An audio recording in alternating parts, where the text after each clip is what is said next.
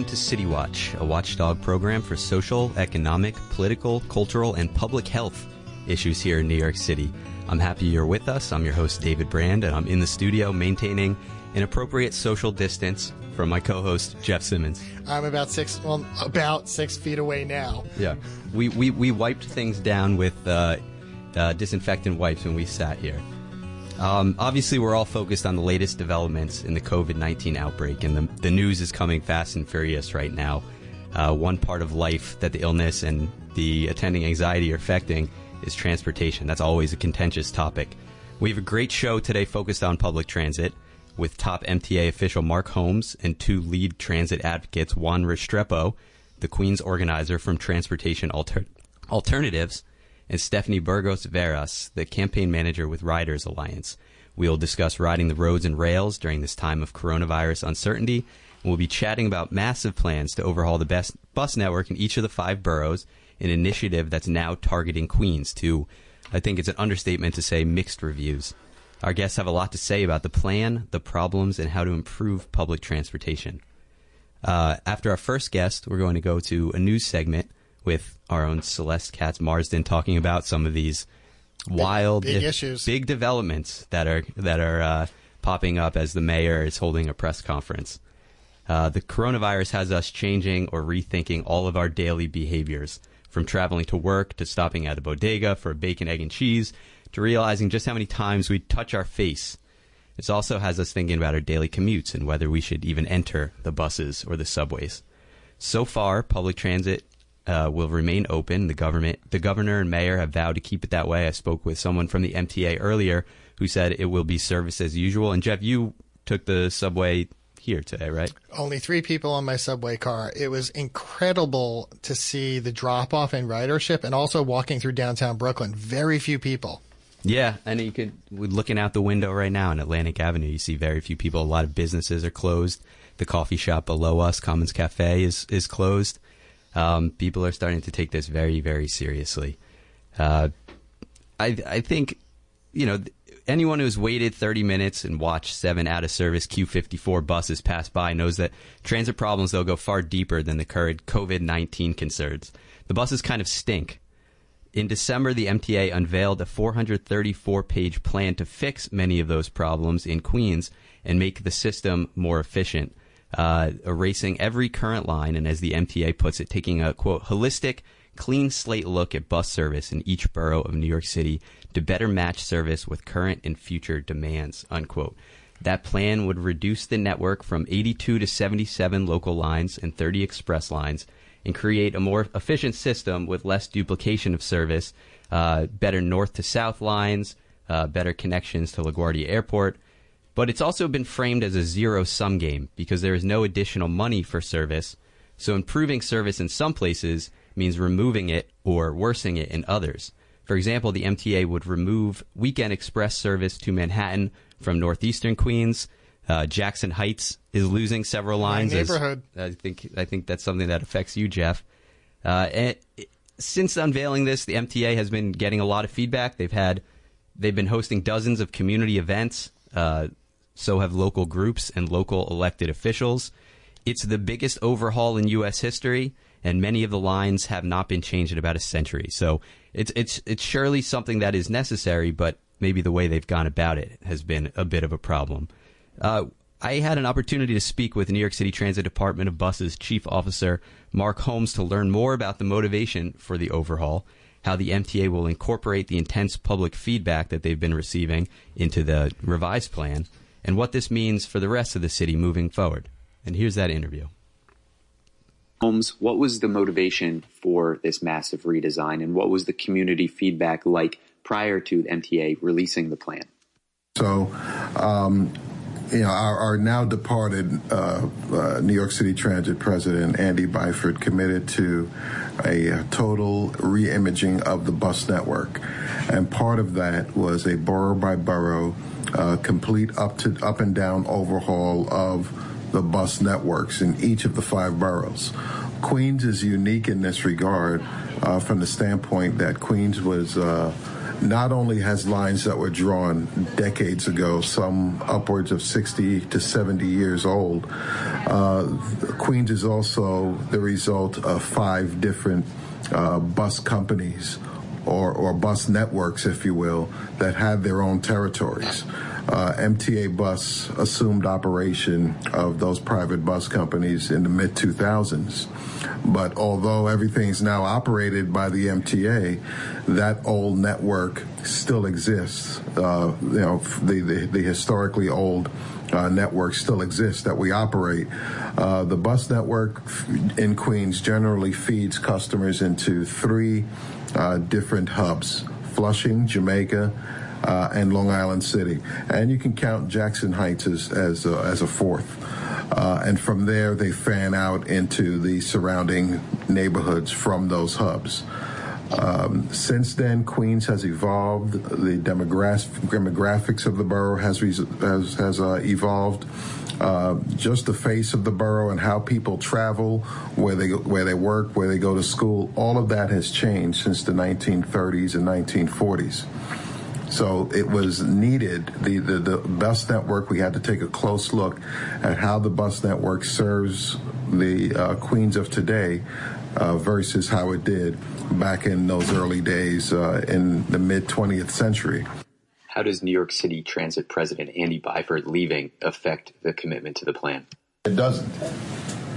We are going forward with what he set forth. We fully bought into that, and there's no change. This is a customer-led initiative, and we are committed to getting it right. He said this bus overhaul is pretty unprecedented. It is the biggest network redesign in the country, if not the world, that we're undertaking. Immediately after releasing the plan, the MTA encountered some pretty fierce opposition from everyday commuters and elected officials.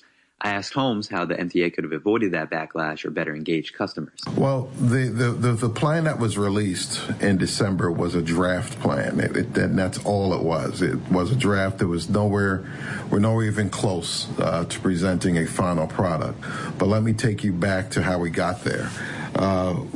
Outreach for the Queens redesign started back in April of last year. So we rolled it out. We went to our elected officials. We had a meeting at the Queensborough Hall with the borough president and the Queens delegation, and we announced that we were going to overhaul the bus network, have a network redesign, and explain the reasons why, as I just did to you. Following that, we had several outreach events throughout the borough where we appeared in throughout the borough, giving out information, encouraging folks to go to our website, fill out surveys. We handed out hundreds, if not thousands, of flyers and brochures announcing the redesign and announcing how folks can participate. Internally, we've had network drawing sessions that included our union partners, our partners at DOT, as well as our partners in our road operations who manage bus service every day. So we had a pretty robust process leading into the redesign process, and the result of that was the draft plan that was introduced in late December to, like you said, less than positive reviews, which we're fine with. I mean, this gives us an opportunity to go back to the drawing board to make sure that we put together a customer-led initiative, and this is what this was supposed to be from the beginning. One specific area where the bus plan got a lot of criticism was in Northeast Queens, where the MTA decided to cut much of the express bus service there, and that's an area that is not served by the subway system. Holmes discussed the thinking behind that decision. Well, the express bus service in those neighborhoods, we retain the peak hour service for those customers. After the peak hour, traditionally, bus ridership on those express buses drop off dramatically. And we took note of that, and that primarily went into our decision to alter off-peak bus service, if not remove it altogether. Again, this was a thought process. It is not final, and we have heard our customers' concerns with that decision making.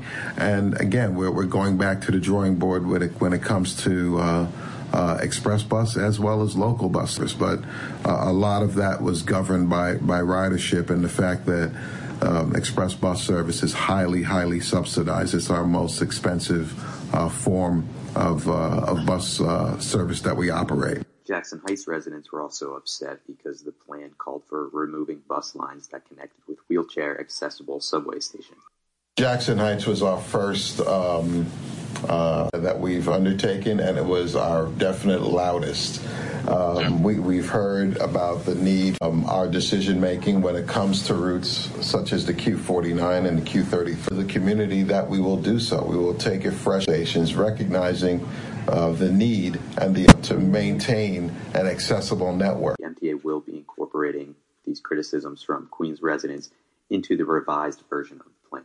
Hearing some of the concerns of our community and of our riders that we go out and see, we have committed to taking a fresh look at some of those decisions that were made that would, like I said, go ahead and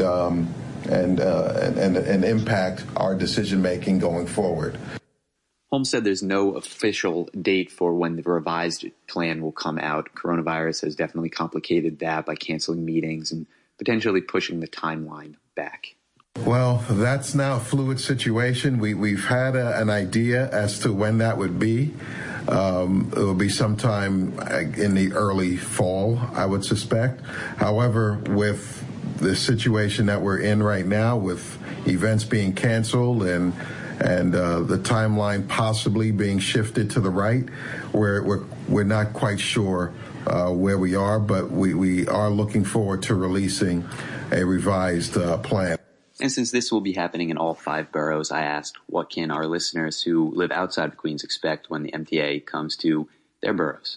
The same thing. They can expect a customer-led initiative where we're committed to listening to our customers, finding out how they use our bus network, what they like about it, what they don't like, and like I said, be committed to listening to them. Will the MTA conduct the same process in the other boroughs, completing a draft plan, presenting it to the communities for feedback? That is going to be the process. We will release a draft plan. We will receive feedback. You mentioned completed, and that isn't true. It is not completed. It is it's just like you took a sketch and you said, okay, this is a draft. This is what I'm thinking. It's not finished. What do you think? This is nowhere near finished. We have no implementation date set. This is just the ground floor of a process. Nothing here is set in stone, and nothing is set to go forward. So, yes, we intend to show our customers what we're thinking and get their input on that, some of which we hope they like and some we know they won't like. And that was New York City Transit Department of Buses Chief Officer Mark Holmes in conversation with my co-host David Brand. We're going to get back to transportation in just a little while, but first we want to bring you the fast-moving news of the day. Here's a report from our Celeste Katz-Marston. You're listening to WBAI New York. I'm Celeste Katz-Marston. Here's the news. New coronavirus screenings have led to bottlenecks at U.S. airports. Travelers coming into the United States through 13 American airports are undergoing enhanced entry screenings, including examination for symptoms of COVID-19. That's leading to long waits at checkpoints. Dr. Anthony Fauci, head of the National Institute of Allergy and Infectious Disease, told CNN Sunday that he understands travelers' anxiousness to get home, but he's still concerned about the crowding. Unfortunate that that's not what we like to see, but human nature is human nature. People should realize if you are an American citizen, if you are a permanent resident, if you are a relative, you can get back into the country. You don't need to get back right now. You can pace getting back. But we're all humans. We all are afraid. I mean, and it's understandable. I'm not criticizing it. Somehow we need to mitigate that, because that, putting people in crowds like that, is not helpful. Separately from Fauci's remarks, President Donald Trump addressed the situation in a tweet, saying, quote, "We are doing very precise medical screenings at our airports. Pardon the interruptions and delays. We are moving as quickly as possible, but it is very important that we be vigilant and careful. We must get it right. Safety first." In New York, public schools in the city will close early this week in an effort to contain the spread of coronavirus, while schools in Westchester, Nassau, and Suffolk counties will close for 2 weeks starting Monday. In a statement announcing the closures, New York Governor Andrew Cuomo said the city must develop a plan within the next 24 hours to ensure children who rely on school breakfast and lunch programs will continue to receive that support, and parents, especially critical healthcare workers and first responders, will be provided access to childcare as needed. Cuomo and New York Mayor Bill de Blasio had been under pressure from teachers and others to shut down the city's public schools. American Federation of Teachers President Randy Weingarten, among others, called on officials to order the school system closed to prevent the spread of COVID-19. Cuomo has ordered non-essential state workers in New York City, Westchester, Long Island, and Rockland counties to work from home starting Monday. Cuomo also urged private businesses to consider voluntarily closing and letting employees work from home. He said mandatory closings remained on the table if businesses chose not to cooperate. I want private businesses to aggressively consider work from home and voluntary closings. Depending on what businesses do on a voluntary basis, we could consider mandatory actions later on. We've already taken mandatory actions. No large gatherings over 500, 50% of legal occupancy of a facility. That is a mandatory way to reduce density in the workplace. As of Sunday afternoon, New York had more than 700 confirmed cases of coronavirus, the highest of any state in the nation, according to the Washington Post. Cuomo said the state capitol would close to visitors after 2 state assembly members representing Brooklyn, Charles Barron and Helene Weinstein, were diagnosed with the virus. For WBAI New York, I'm Celeste Katz-Marston. Now, back to City Watch with your hosts, Jeff Simmons and David Brand.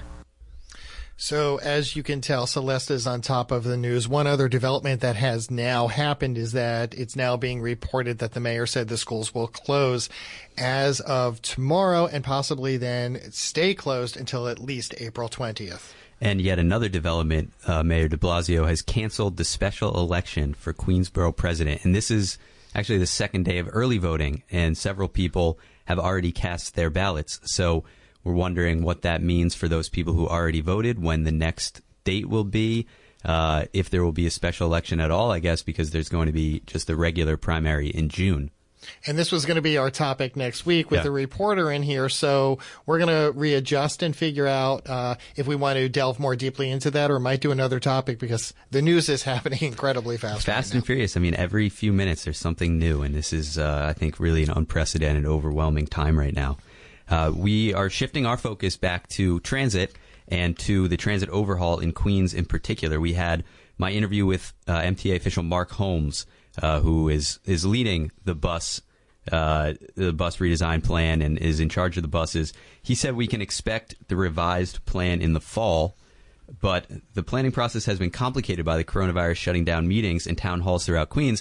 And not only just shutting down meetings and town halls throughout Queens, we just learned that an MTA official has tested positive for the coronavirus. He is the first reported person to test positive among the agency's workforce of 71,000 people. So this news just broke a little while ago. From the Daily News reported it. So, like we said, news coming fast and furious right now.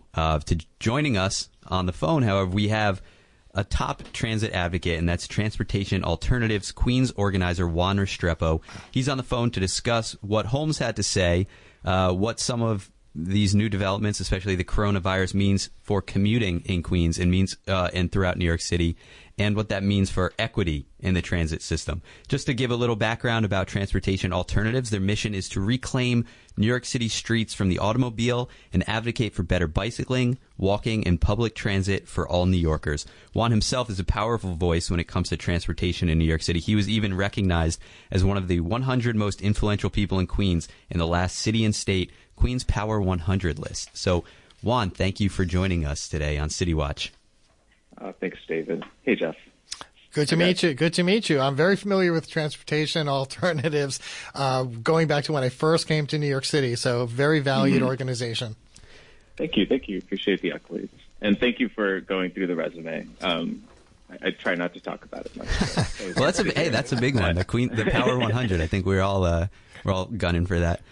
What did you think of what Holmes had to say in his interview about the plan and about welcoming the feedback? It's great to hear. I think the MTA has been working diligently to take in a lot of this energy that's coming out. I would be proud to say that a lot of the advocates at TransAlt and then the broader sort of Jackson Heights community really kind of started this discussion about what an adequate bus network redesign was going to look like. And I think the MTA a lot of times gets this descriptor of being like this faceless organization, bureaucratic, and they've been receptive. They understand that people are very unhappy with the current iteration. Jackson Heights sort of started the call saying, hey, we need local service as much as we need connectors to transit. And then you had people in Eastern Queens who are saying, hey, we need I know it's a very heavily subsidized program, but the express buses to Manhattan are still important to us, and they are important for us to live car-free lives or have those transportation alternatives. When those comments are made and when the final plan is revealed, we're really going to see if it's going to be something substantial enough to make the advocates and the residents and everyone who makes our transportation system successful happy. Because at the end of the day, we need that funding. We need people to want to use the system if we're going to keep on making it better over time. And you mentioned making a more car-free environment. So right. One of the criticisms about eliminating the express bus service in Northeast Queens is that more and more people are going to turn to their cars to travel. Tell us more about that. Something I hear a lot. Yeah. This is something I hear a lot.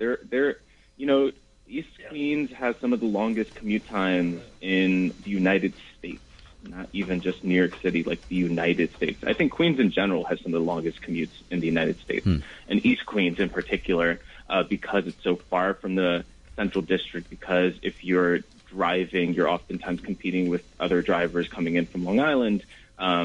You really have slow buses that have a lot of local stops, and you have to take those buses to the train system. I know quite a few people who do double bus followed by a train, or a long bus ride along Union Turnpike followed by the train, and they finally get to their destination, but it's an hour and a half later, 2 hours later.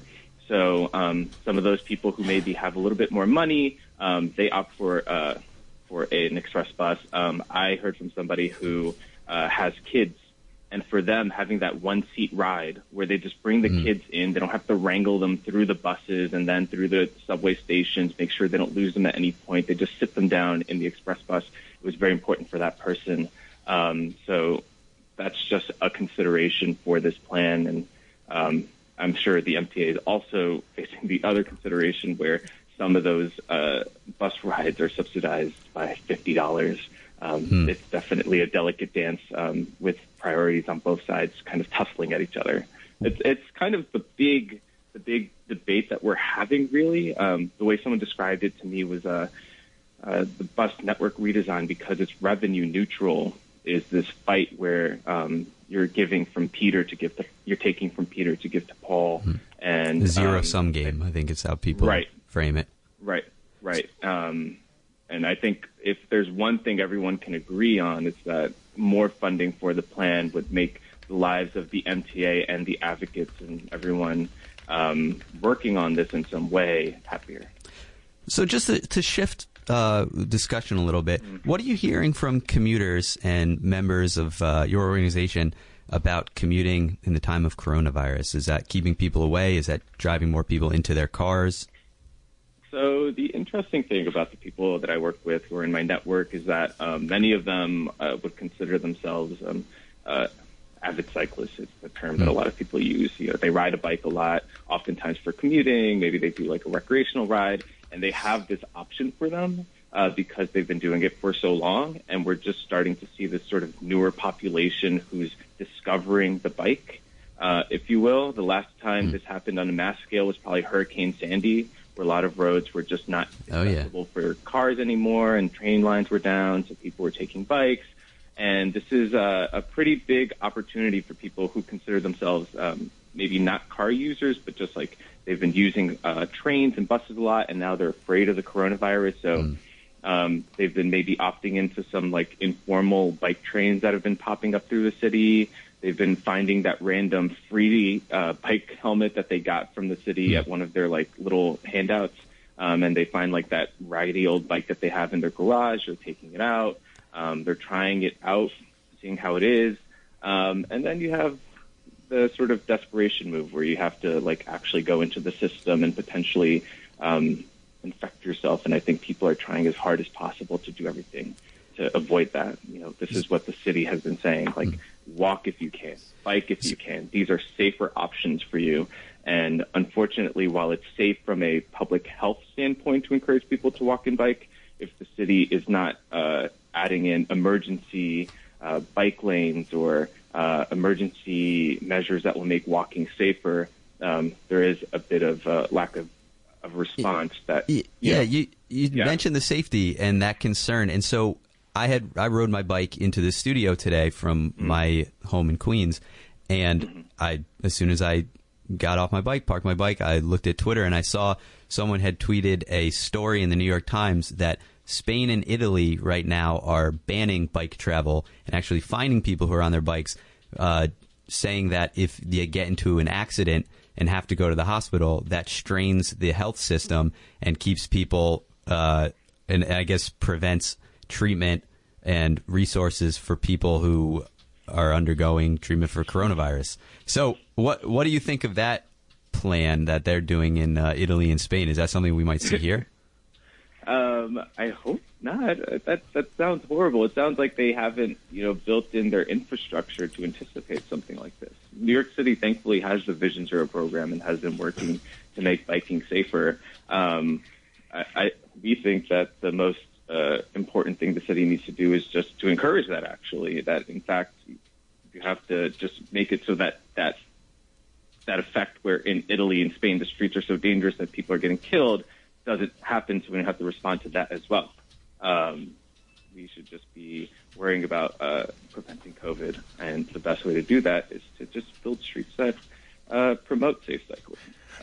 So Juan, looking at all of the coverage of the bus redesign plan, I just want to go to one point that kind of stuck out for me, mainly because of organizations I've worked with over the years, is there has been a lot of criticism over the rerouting that would take riders to subway stations that aren't compliant with the ADA, with the Americans with Disabilities Act. And one of those is actually a few stops from me, the 61st Street Woodside station.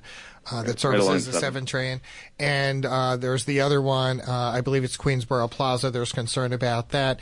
Do you believe that the MTA is legitimately weighing this as a concern? Do you think that they will get those stations to become compliant before rerouting the buses? The way I see it is that if a second draft is released and it does not address this issue, which advocates have been paying increasingly more attention to year after year after year. Transit Center has been on top of this issue, releasing so many great pieces of videos and data on how important accessibility is and how much New York City has lagged behind making their stations accessible. I don't think the advocates would let the MTA get away with that. I think the MTA has been hammered on this point 7 line, just how crucial that connection at 74th was because it brought all the buses to the accessible train station. And and Street and all the other stations that don't have accessibility. If it's not there by the time that its network is rolled out, there will be came across as something that wasn't negotiable. So we'll kind of see when that moment happens. FM City Watch streaming live at WBAI.org. I'm your host, David Brand, joined by my co-host, Jeff Simmons. We're on the phone with Juan Restrepo from Transportation Alternatives talking about the Queens bus network overhaul and commuting in the time of coronavirus and transit safety, whether that's cycling or taking the subways or buses. We'll take your calls in a bit. But Juan, we have a few more moments. How can people learn more about Transportation Alternatives, learn more about your work, your advocacy, and even get involved if they want to weigh in on the bus network redesign? Sure. So if anyone wants to learn more about Transportation Alternatives and the advocacy work we do, empowering New Yorkers to advocate for more safe streets, and that means if you're walking, you're biking, you're using mass transit, highly recommend you check out our website, transalt.org, TRANSALT.org. You can also find us on Facebook, Twitter, Instagram, and you can see all the different things we're doing. Obviously, we've kind of slowed down a little bit because of what COVID's happening, and so much of our work is outside. But we do quite a bit to make our streets safer for walking. So it's actually affecting the advocacy. That's an important point, too. Yeah, I think it's slowing down everything. Yeah. Yeah. And sorry, what was your other question? Yeah, just, if people want to get involved and want to add their name to petitions or want to find out about upcoming community events where they can make their voice heard, how can they do that? On the website, there are plenty of links that show you various campaigns we're working on throughout the city. We're grassroots and we focus specifically on targeted campaigns, and you can learn more about that through the website. We also have monthly meetings. I organize 2 committees out in Queens, and we do specific actions in Queens related to the Safe Streets messaging.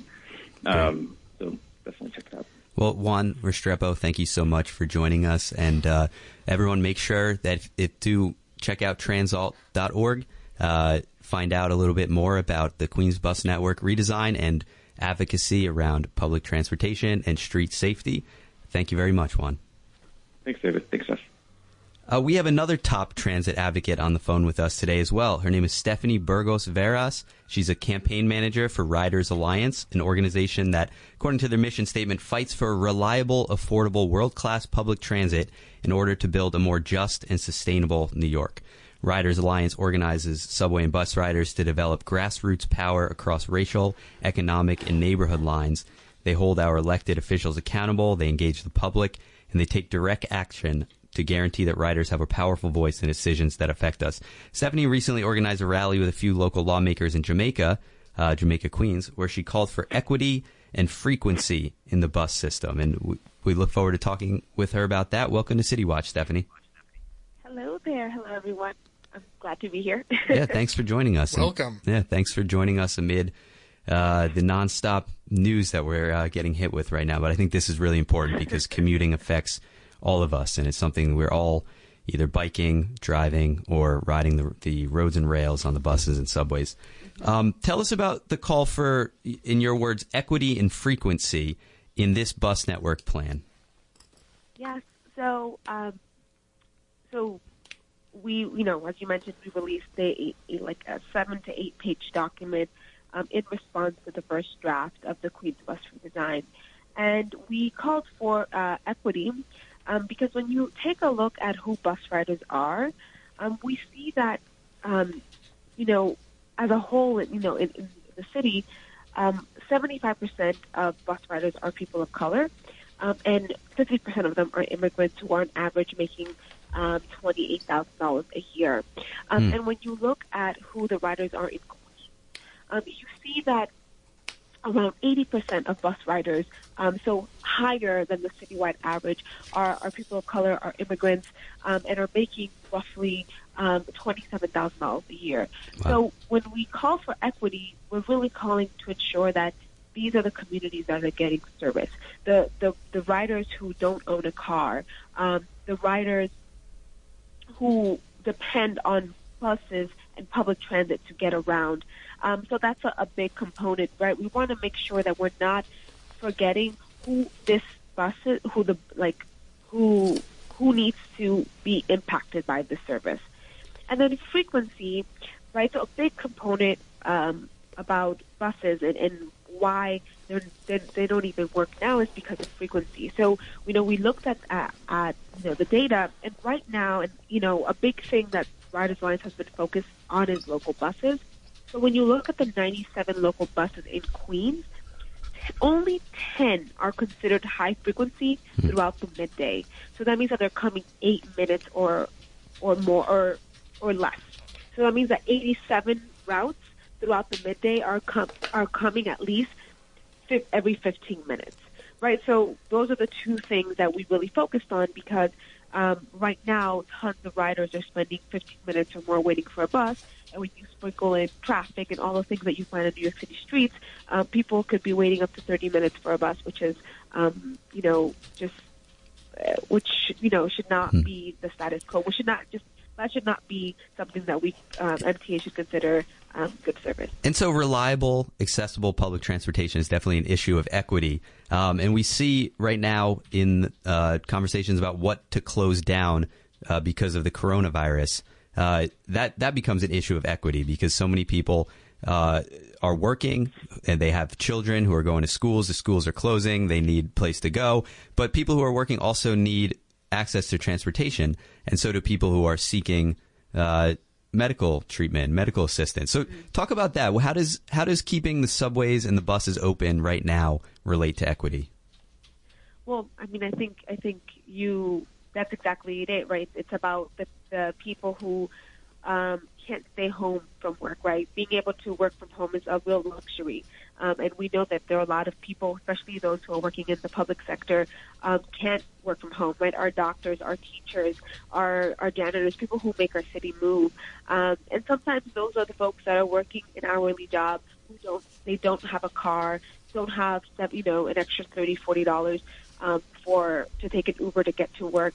So it's extremely important that our public transit system is working during these times because the folks that can't work from home are most likely to be the folks who are lower income and are people of color. So unless we completely shut down the city, I don't think we can completely shut down our transit system.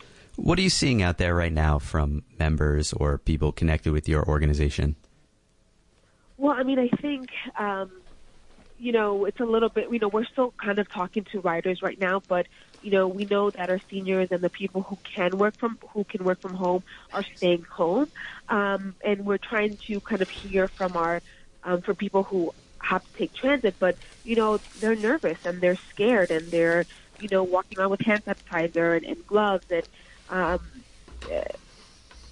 there's just a sense of fear right now, and we want to make sure that New York City Transit is doing all that they can do to ensure that our buses and subways are clean, and they really have upped their sanitation efforts, right, by doing it twice a day and every 72 hours.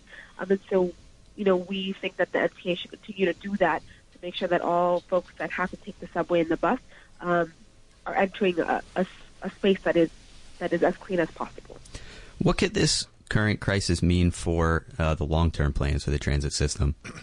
Oh, God, that's... Well, there's a huge component here, and I think that's not just for transit, but across all sectors is funding, right? So 40% of the MTA's operating budget comes from fares, and we've seen around it. The numbers are changing, but around 18% decline in ridership. And so that will impact the operating budget. So I know you were just speaking to Juan about the Queens Bus redesign, and a big component about that is funding, right? The MTA right now is experiencing an operating deficit. And so this crisis will further make it worse for the MTA. So there will be some real challenges in the upcoming years, or just like later this year, in terms of the kind of service we can provide riders if they have an operating deficit. And then if the state, which funds the MTA, is also experiencing a $6 billion deficit, they won't be able to fill that gap, right? So this will have a lot of trickle-down effects to not just to our transportation system, but New York State as a whole. Well, Stephanie, we just have a few more moments. How can people find out more about your work, about Riders Alliance, and get more involved in the fight for transit equity? Absolutely. So people can visit our website, ridersny.org, and there they can sign up. You can follow us on Twitter at Riders Alliance, and as well as follow us on Facebook and Instagram, all at Riders Alliance. And this Tuesday we're still moving forward. We know that everyone has to be home, but we're having virtual meetings on Tuesday. For people who live in Brooklyn and the Bronx, we'll have a virtual meeting, and we'll have a virtual meeting for the folks that live in Queens next week in place of our actual monthly meetings. So people can go online and sign up and join our Google Meets, or they can just call in. So that's how people can stay updated, and folks can also text Bus NYC to 52886. So that's BUS NYC, the 52886, to stay updated with all bus-related issues in Queens and other things that we're working on. Well, Stephanie Burgos-Veras, campaign manager for Riders Alliance, thank you so much for joining us on City Watch. We look forward to following more of your work, and people get involved, visit ridersny.org. Thank you. Yes, thank you so much. Have a good one. So as David and I have been telling you, there is a lot of news that's going on today. And earlier we mentioned what was going on with your city schools. Transit system is not shut down at this point, but in some sound that our Celeste Katz Marston provided us with, you'll hear what the mayor said just a short while ago. Let's play that clip.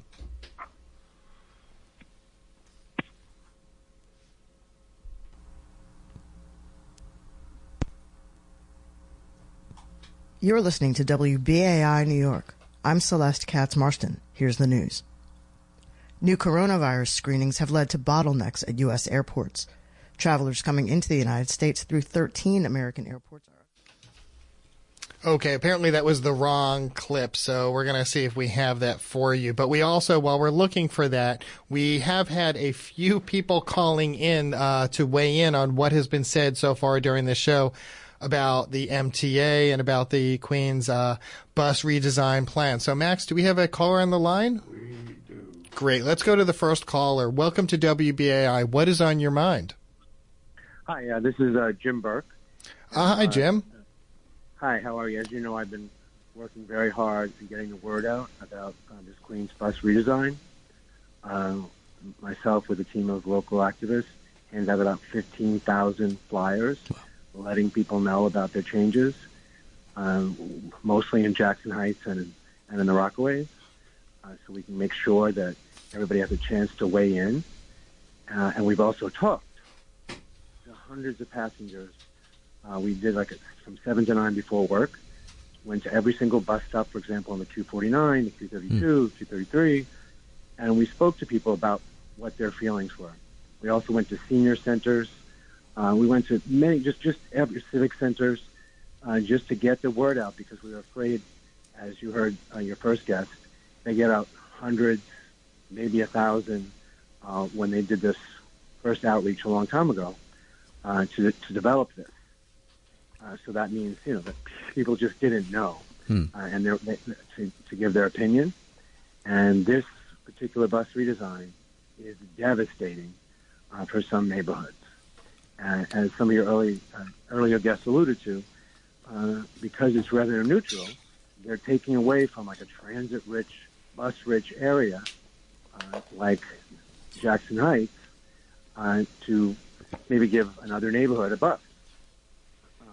Unfortunately, lots of people decide where to live, where to put their children in school. Schools decide how to zone their schools based on the transportation network, and particularly the buses, because you might put your child on a bus to go to school, but you're not putting your child on a bus to go to the subway, then to take another bus. So what do you think of how the MTA has responded to some of your advocacy and what they have been hearing at many of these public forums? They're getting a lot of criticism, a lot of vocal criticism. How have they been responding? Craig Cipriano and Mark Holmes, and before that, Andy Byford, said they were listening. They said they heard us. Our biggest complaint was that this is subway-centric and also very transfer-heavy, meaning if I want to go, say, from Jackson Heights to Rockaway Beach, now I take one bus. Under this bus redesign, that would be 3 buses. If I'm an older person or a mobility-impaired person or someone with a stroller, instead of bringing me to the hub, which has elevators and escalators, it's going to bring me to my local station, and that station has no elevators, has no escalators, and is not even in the next 5-year program to have them. So this is very subway-centric, and it took nothing and account for accessibility. And so, Jim, I want to thank you for giving us a call. We've got other calls that are coming in right now, and I appreciate you giving a call on calling us on this at WBAI. Thanks a lot. Sure. So you are listening to WBAI 99.5 FM City Watch with host David Brand and Jeff Simmons. We're going to bring you that clip now that Celeste sent in of the mayor's remarks just a short while ago. Let's play that clip. So I regret to have to announce that as of tomorrow, our public schools will be closed. In other words, to all parents who are hearing this now, there is no school tomorrow, and we will be suspending our public schools until after the spring vacation. And I'm going to say this very precisely. We will make a first attempt to restart our schools on Monday, April 20th. But I have to be honest that we're dealing with a lot of unknowns and a lot of challenges. And we understand how difficult it will be to achieve that goal. But just so everyone has something to organize their thinking around, our first attempt to reopen the public schools will be on Monday, April 20th. I have been very honest about the fact that there is a real possibility that by closing our schools now, we may not have the opportunity to reopen them in this full school year. So we may actually have to go out for the whole school year, which is just extraordinarily painful for our kids, for our parents, for our educators, for so many people. And the notion of a school year being disrupted in this fashion, I have no words for how horrible it is, but it has become necessary. And that was Mayor de Blasio talking about the school closures that will begin tomorrow. Our phone lines are open if you would like to weigh in on this or about the MTA's Queens bus redesign plan or what you think the city or state should be doing regarding our transit system right now. Number 212-209-2877. 212-209-2877. I wish we had another hour for the show, but we've only got about another 5-6 minutes, so we will take your calls. Of course, if the next host wants to give up his hour-long slot for us, no, we're not going to do that to him. 212-209-2877. So a lot of news today, right up against our show. I'm glad that Celeste was monitoring for us. Yeah, that's great. She is just unbelievably great and still cares deeply about this station and this show, which I do want to then give a little plug. And why does she? Because once you get involved with WBAI, we never let you go. So you can always call and pledge to us at 516-620-3602 or go online to give to WBAI.org. Any thoughts on the interviews today and also some of this breaking news? I mean, you've got a young child, not old enough for school yet. Yeah, he's in daycare, and so that makes it's challenging. Like, what do parents do? And it makes me think about parents who really depend on school as a place for their young children to go. Especially, we had our guest Stephanie Burgos Veras talking about equity and just how many people are earning less than $30,000 a year, and so they need to work. And what are they going to do now? When not going to work could mean not paying rent, and their children are going to be home. So very good points. I'm sure it's on a lot of people's minds tonight. Let's go to take a call. I've got only a few minutes left. Welcome to BAI. What's on your mind? night. This is Steve in New York City. Two things that I've noticed really quick, and thank you so much for WBAI. What a wonder. Thank you. Police are not wearing any facial masks, number one. Number two, no one is talking about why the children are so resilient, not immune to the virus, but resilient. There is no discussion on this. That is really curious. I guess number three, we see a lot of chemtrails in the sky. And my experience over the past decades is within 3 days of chemtrails, people get sick with sore throats, runny noses. It won't take you out. It won't get you bedridden, but it'll sure make you at some point visit the doctor's office where you could get very sick. Okay, thank you so much for your show. Thank you. Steve, thanks so much. And actually, that's one point of the three he brought up is something that's been on my mind, too. Why are we seeing this so disproportionately striking the elderly? I'm sure it has a lot to do with immune systems, but not affecting as many kids. Although I believe I had read earlier today that there was another case of a student in a public school who had tested positive for coronavirus here. Yeah, I think a student in Woodhaven, Queens, and they initially were going to deep clean the school and then reopen it tomorrow, but now that's all moot. But yeah, I wonder if that's just a matter of older adults are the ones presenting with the most severe symptoms, so they're the ones who are actually getting tested. Getting access to tests, and so it kind of skews disproportionately higher among the rate among older adults. But it seems like we could all be carrying this illness, and that's what's really freaky, and I think is it's scary. I think the face of this city, I'm just looking at the city right now. The face of the city, the landscape is going to significantly change by the time this is over. Just in talking with the head of the Queens Chamber of Commerce earlier today, he indicated to me about a number of the businesses that are suffering to the point that they don't know if they're going to be able to rebound. Let's take another very brief call. Welcome to WBAI. Got you briefly. What's on your mind? Hey, so regarding the coronavirus school closures, I just wanted to say that that's a horrible idea, closing the schools, because the kids, especially high schoolers, are not going to have anything to do during the days, and so they're going to find something to entertain themselves with. Are you a student? No, I'm 30, but you sound like a student. You sound young. All right. So I went to elementary school, middle school, and high school in New York City, and let me tell you, a lot of criminal activities went on in high school. Like drug selling. There were some bad kids. There were obviously many good kids, but there was a lot of bad eggs as well. So those kids that aren't going to school, they're going to find something else to occupy their time with. Yeah. And so I think that's pretty scary. Well, they say idle hands are the devil's tools, and I guess maybe that's another important